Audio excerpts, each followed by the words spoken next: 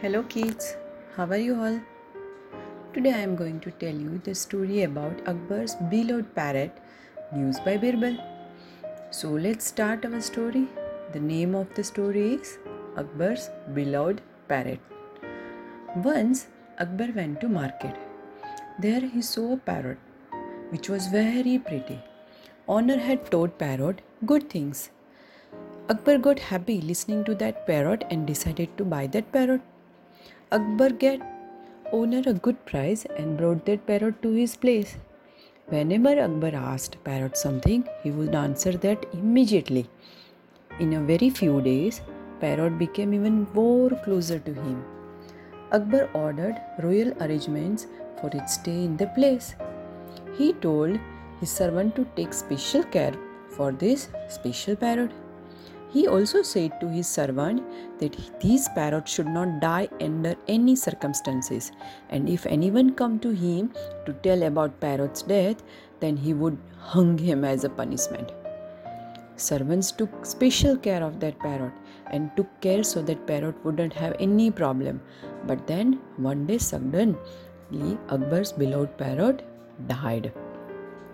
Now servants of place were stirred as to who will tell Akbar about this parrot's death, because when somebody will go to the Akbar, he will hang him.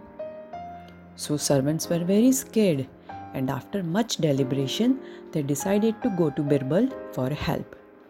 One servant went to Birbal and told him everything. Hearing all, Birbal agreed to tell this news to Emperor Akbar himself. Birbal went to Akbar and said, "Maharaja, there is a sad news." Akbar asked, "What happened?" Birbal said, "Your dear parrot is neither eating, neither drinking, or neither talking, nothing." Then he paused for a minute and said, "Neither speaking anything, nor opening his eye, nor acting, nor..." Akbar angrily said, "Nor what? Why don't you just say that it is a dead?"